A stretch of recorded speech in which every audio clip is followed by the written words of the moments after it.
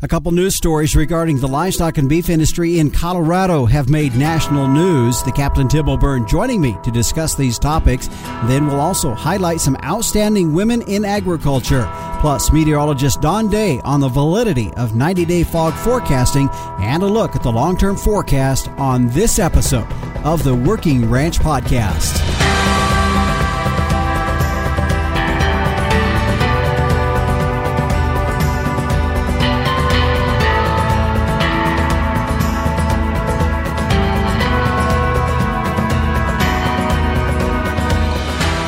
Well, welcome to this episode of the Working Ranch Podcast. I'm your host, Justin Mills. We appreciate you taking the time to join us here on this episode. You know, it's my goal on each one to have you walking away with more knowledge than when you started, and I hope that's the case today. But we are glad to have you here. Now, I had planned on having Rob Foreman with Trinity Farms on this episode as we were going to be talking about the advantages of heterosis in cattle herds. I talked with Rob last week to get things sort of lined up, but I knew there was going to be maybe an outside chance that we couldn't quite get things put together on our schedules because they're at Trinity Farms. They are busy this week, heading out on the road delivering bulls to their customers, so safe travels in that. But we will be having Rob Foreman with Trinity Farms here on the Working Ranch episode. Now, we'll be sure to let you know when he joins us. But never fear, I have someone else joining me today that is no stranger to the Working Ranch Podcast, and it is none other, ladies and gentlemen, than the Captain Tim O'Byrne, live and in person on this episode. Hey, everybody. Hey, Justin, how's it going? Good. Thanks for asking. I appreciate you joining us here. And I guess since I have you on, I'm going to have you kind of update us on a couple things going on with Working Ranch Magazine, because I know there's a new issue out. And so what are some of the highlights of this issue? It's the April-May issue. It should be in your mailboxes right now. We got all kinds of exciting things in there. We've got a cool story, Ranching for the Birds by Melissa Hemken on South Dakota's Hoyle Ranch. A partnership melds bird-friendly management with e-commerce. I think that's a really good one. State by State is the Colorado Cattlemen's Association, an interview with Terry Fankhauser. And coming up a little bit later, we'll talk about Colorado. And then the Rancher's Journal is really cool. It's by Ginger Cheney. Rosy Cheeks, Drought, and Escaping Bull, a crew of 23, wary wolves, and a heck of a lot of horseback cattle work on this rugged Arizona outfit. Check it out, April-May issue. Justin. All right. And then the other thing, and I've shared with our podcast listeners as well, you brought this up a couple weeks ago on Tim's Two Cents, but the Working Ranch Expo, and we're kind of promoting that because it's new to the National Finals Rodeo in Las Vegas. During that time frame, the Working Ranch Magazine having the Working Ranch Expo, and 3 days during that, right there in the middle of Cowboy Christmas. I've never been more stoked about anything in my life other than being invited on this podcast with you today. We've been thinking about having an expo for years. We've looked at certain venues, nothing really checked out, and this one just kind of fell right in our lap. And I got to tell you, folks, for those of you that remember coming to Vegas to the Cowboy Christmas, the original Cowboy Christmas back maybe 6-7 years ago, it was in the North Hall at the Convention Center right there on the, you want to talk about a crowded intersection, Paradise and Convention Center Drive. And we got that original North Hall. It's 100,000 square feet, not a column anywhere to be seen. You could play a heck of a game of hockey out there. And we're going to fill it, and it's going to be December 8th to the 10th. So that's a Wednesday, Thursday, and a Friday. That's going to be the last week of NFR.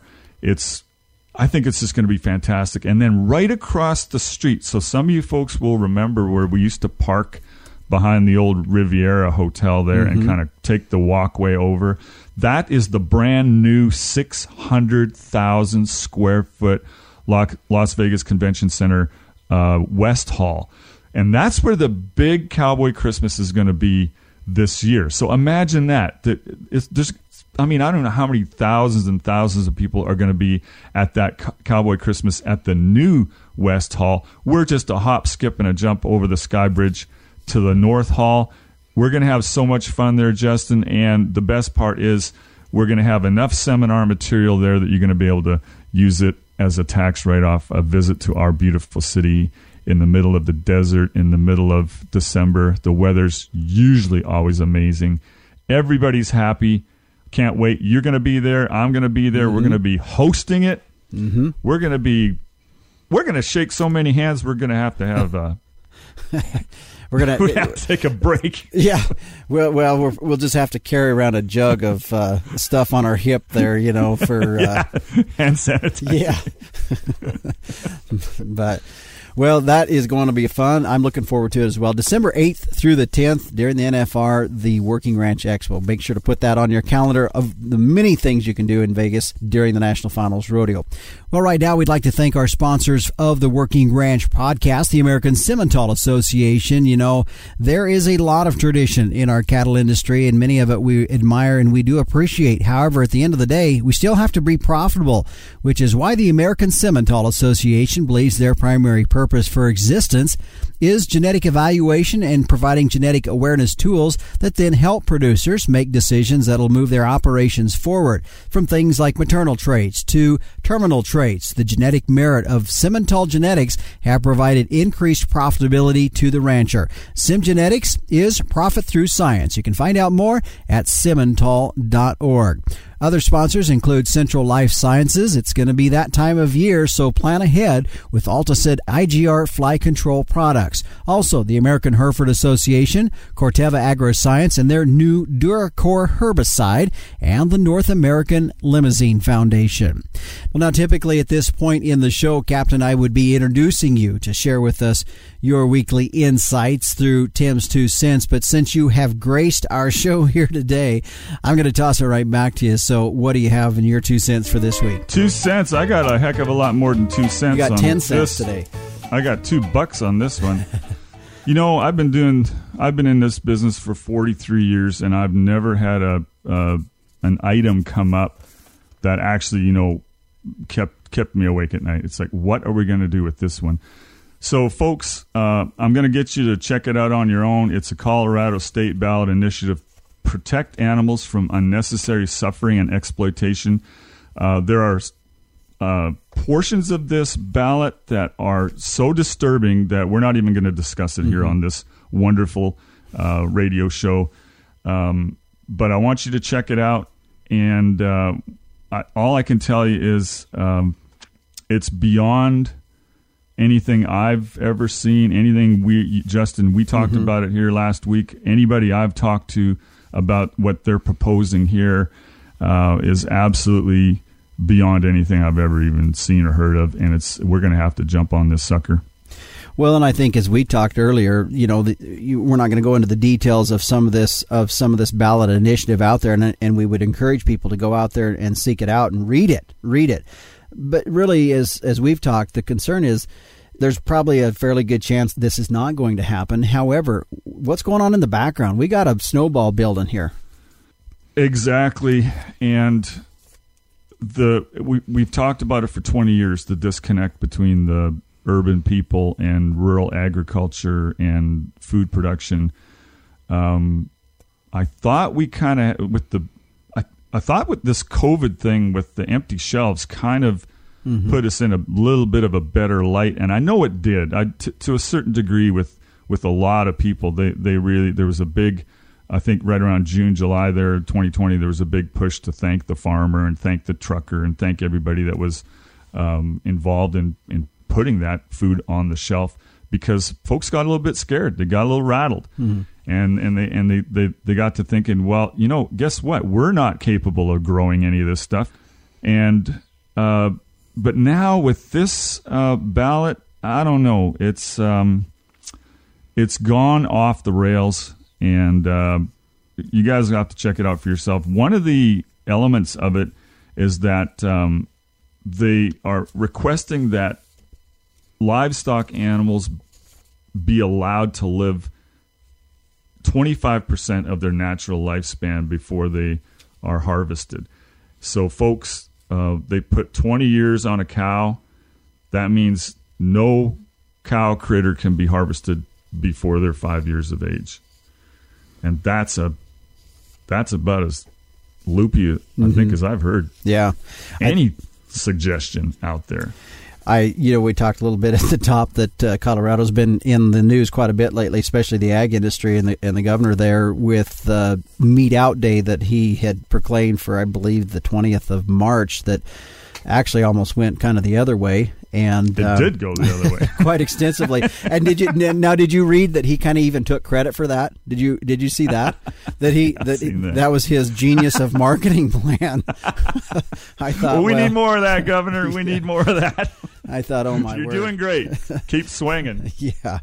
But I did see where Governor Polis there in Colorado, through his spokesperson, Shelby Weimer, said that he agrees with farmers and ranchers that the Pause ballot initiative would hurt Colorado and destroy jobs, and he opposes it. Supposedly. Oh, well, that's a step in the right direction. Yeah, so that was the latest that I heard from that. But nevertheless, just the fact that something like that is even in the news is quite spooky, and I think that's the concern we got. The harsh part for me is that it's criminalizing us, like just regular people that just work cattle, for doing things that are accepted by the American Veterinary Medical Association and have been for years. So, we always condone and inspire people through the magazine, the podcast, and Facebook to enter into a valid patient-client relationship with your veterinarian, a VCPR. If you've got a VCPR, every single thing that you do should be legal and ethical. That's what we do. We've been doing it forever. Mm-hmm. And now this ballot instantly criminalizes us for doing things that are rational, acceptable, and legal. And I don't like it one bit. All right, there we go. That'll put a wrap on Tim's $2 today. Yeah, I took up my time, didn't I? Yeah, so stick with us. When we come back, we're going to continue our conversation. The Captain Tim O'Byrne joining me on today's episode of the Working Ranch Podcast as we talk about some of the current issues and things in the agriculture, the livestock ranching industry as well. So we'll be back on the Working Ranch Podcast right after this. Starting off in the right direction is essential to gaining an advantage later when you go to market your calves. And I have proof that the right direction is with Sim Angus sired calves. A 2020 study by K-State showed that Sim Angus sired steer calves earn more at sale time than all other breed identified sire groups, with at least 50 lots represented on Superior Livestock's 2020 summer sales. The proof's right there. For low-risk, high-potential calves with earning potential, be confident that Sim Genetics will give you more per head, period. Stand strong, Simmental. Welcome back to the Working Ranch Podcast. I'm your host, Justin Mills. Happy to have along for the ride on this episode today the Captain, Tim O'Byrne, publisher and editor of Working Ranch Magazine. He is my featured guest, and this segment is brought to you by Corteva Agriscience. Keep weeds out of the way with new Duracor herbicide and make the most of your pasture. Learn more at DuracorHerbicide.com. Well, Captain, we talked a little bit ago about one big issue down in Colorado, but there are other things going on as well. And what's been floating across your desk lately? Well, before we get into it, I have a question for you, because okay. I think it's important that our listeners kind of get to know who Justin Mills really is. Uh-oh. Right? And I know, so here's my question to you. I'm glad you're not asking it of me. Yeah. Yeah. So there's so many things to do on a cow outfit, and you got sheep on top of it too. And then you're taking in some customer cows, right? Mm-hmm. Mm-hmm. My question to you, Mr. Justin Mills, is what are you good at on the ranch? Like, you can't be good at everything like me, of course. I'm like an expert welder. I'm an expert geneticist and all that, expert fencer. But you have to have something that you're like, man, I got this nailed. What is it? Tell everybody out there in podcast land. Oh, my word. Go ahead, brag. Yeah, I don't know. That's kind of a tough question, I grew up on the farm and ranch, so the work and knowing how to fence and calve and lamb and doing those kinds of things. I mean, that's you learn to do those kind of things, and so. But probably my previous backgrounds of my professional career before I moved back to the ranch from the business side of things probably gave me more and I didn't know this at the time, but set me up to be a better business manager when I look at my agricultural enterprises and trying to manage that stuff from a business perspective. And I would say that's probably kind of a boring answer in a way, but I feel that's the strength that I have. Probably it's not the fact that I don't have that I don't know the work or the things like that, or that I'm the best fence stretcher out there, but probably the strength that I come into is the management side of things, knowing at the same time that you still have to get out and you got to get a little sweat on the brow and get some work done too. So I don't know, is that kind of a boring answer for you? It's actually a surprising answer, because I think that is one of the most important and most neglected areas of ranching, and that is that office stuff that you just bloody well hate to do unless it's 30 below and blowing snow across the yard. It takes a certain kind of person to be able to focus long enough and to be able to have enough vision. You got to have foresight. You also have to you got to be strategic, and you got to be tactical at the same time when you're doing the office stuff and the business stuff, right? Yes. You got to have both eyes open, both ears wide open. You got to be able to think about trends. And you get some of these guys are getting into complex hedging and things like that. Tax issues. You got to have a great accountant. You got to have a great relationship with your accountant.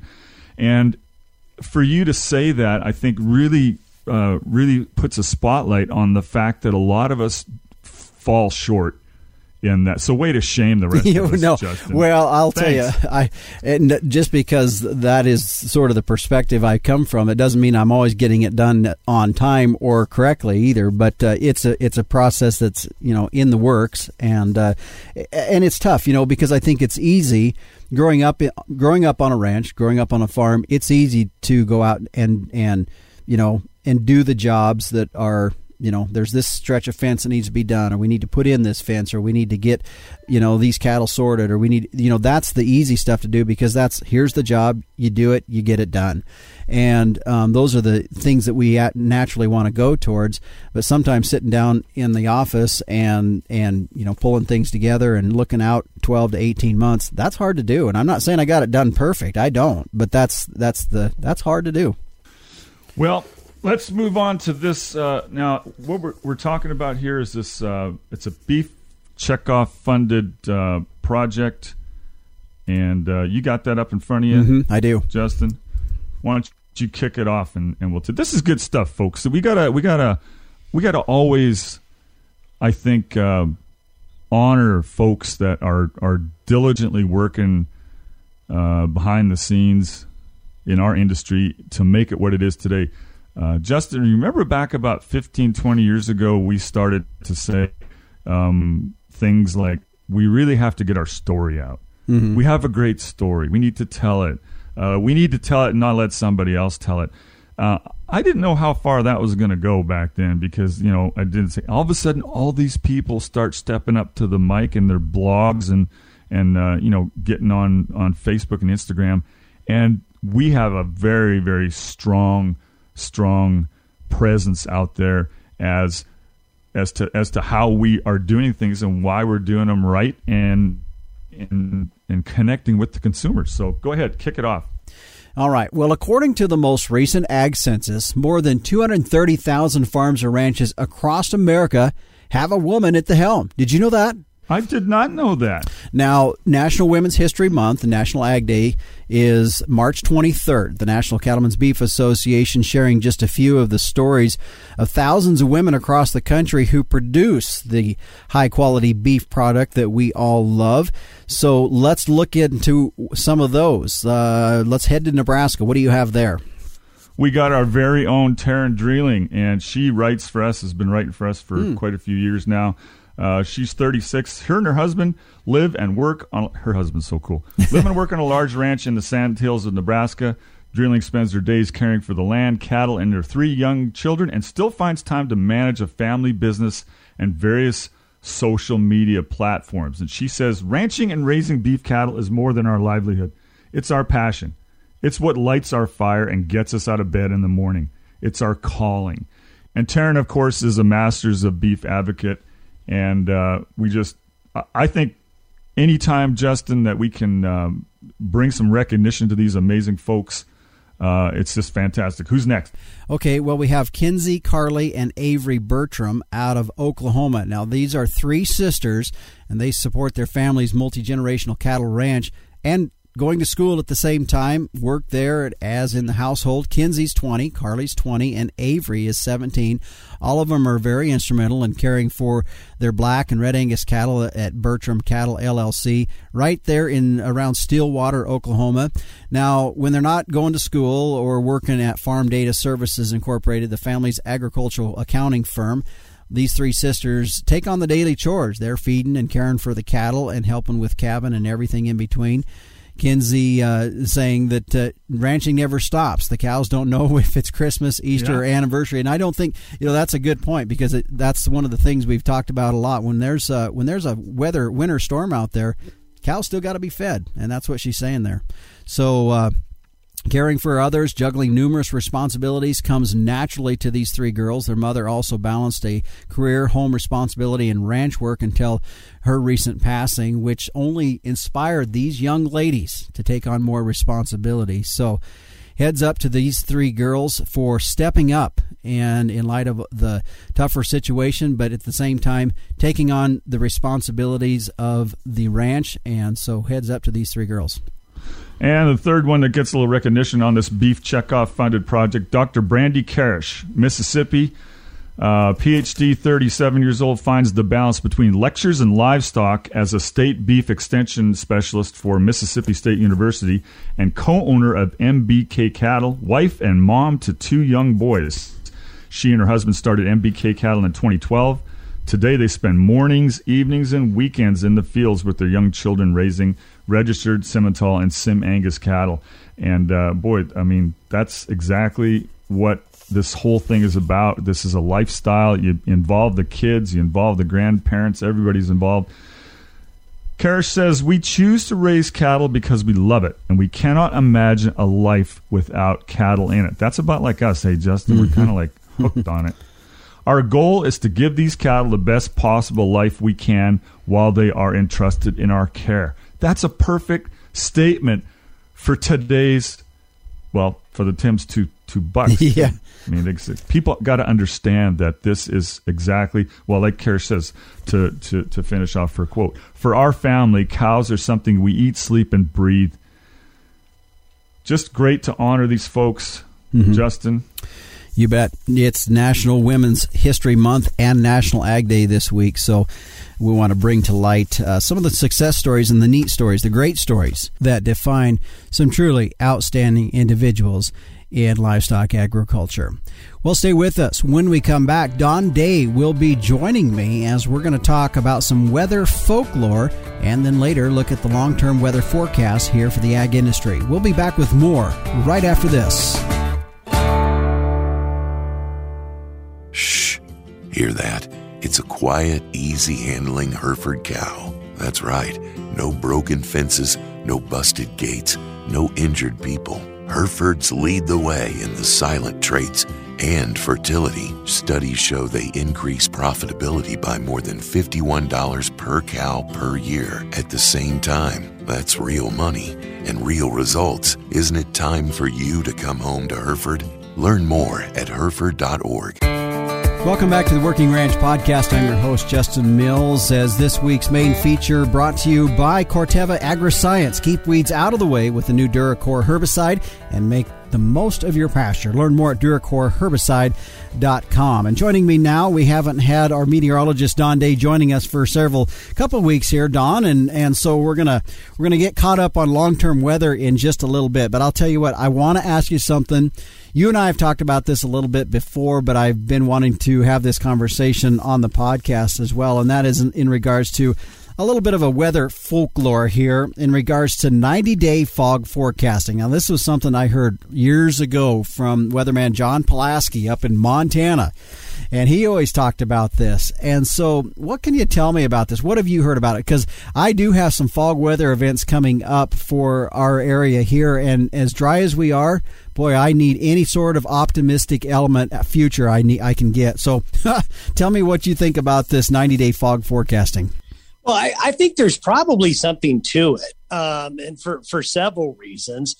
But to kind of circle back and recap a little bit, and when you observe a widespread fog event, the lore is that in 90 days, correct me if I'm wrong here, Justin, but in 90 days you can expect a precipitation event, and a lot of times it's usually a good one.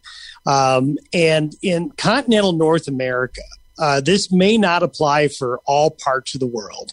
But for continental North America, and I would include most of the central and western United States and central and western Canada with this, is that if you really closely observe the weather cycles, the rhythms to the weather, a lot of times you will see the weather repeat itself in weekly cycles. A lot of times you'll find one year that it seems like the fronts seem to arrive on weekends. Another year it might seem like fronts arrive on Wednesdays. Well, it's really remarkable that those type of patterns do happen. You'll see that with the weather pattern a lot of times between spring and, going back, I would say from fall to spring, from the fall season to the spring season. So if you were to add up these weekly cycles and then merge them with every 90 days or basically every 3 months, well, months are made out of weeks. So you can have these patterns that can repeat themselves. And a lot of times, bigger outbreaks of colder, stormy weather sometimes do reach their peak after 3 or 4 week cycles. Now, it all depends on where you are on those cycles and where you are located. But what caused a fog event is probably a precipitation event. And that is a signal that within that 90-day cycle, and maybe around that 90 days or so, you may have another one. So I think while there hasn't been any rigorous scientific investigation into this, it does make sense from the way we observe the weather patterns to go. Now, if you live in Florida, if you live, let's say, in North Carolina or even Maine, I don't necessarily think that pattern is probably going to be as predictable as maybe in the central and western United States. Well, and I always felt in some ways that it was just agriculture people's way of having some optimism in the. Well, one thing I've learned doing this for 30 years now, I can't believe it's been that long, but is that there is a lot to people who observe the weather. And especially if it's been in their family for several generations, that you find out the people who are working outside and their livelihood is most sensitive to the weather, that they're keen observers of weather. And I actually put a lot of stock into that. I really respect people's opinions on what they observe, because we can have every fancy computer model in the world, Justin, but it doesn't give us what people, the boots on the ground and experience shows us. That's one thing that people don't really realize about computer modeling. They look forward. They don't look backward. So what has happened in the past, these historical precedents, these observations aren't fed into those. So a lot of times 90-day fog cycles are something that I think definitely are worthy in terms of recognizing them, and maybe worthy in studying them as well. Here's another thing, and this really isn't maybe a folklore, but sundogs. We see those, and there's I always remember my dad saying something about, okay, we're going to have a weather change when we see a sundog. What do you know about that? Well, a lot of that it goes along with some of the sea folk lore, the lore of sailors. You probably heard the red at night, sailors delight, red in the morning, sailors take warning. Well, what causes those red conditions, where that sailor terms comes from, is a lot of the same weather conditions that cause sundogs. The sundog will happen when you have high cirrostratus clouds. And high-level cirrostratus clouds are the widespread high-level clouds. They kind of look like a stratus cloud, but they're way up high. Well, those precede larger, bigger storm systems. So if those thicken, they'll cause the diffraction of the light from the sun and will cause a sundog. So a lot of times sundogs were observed before big storms. So again, it's one of those situations where it does make sense.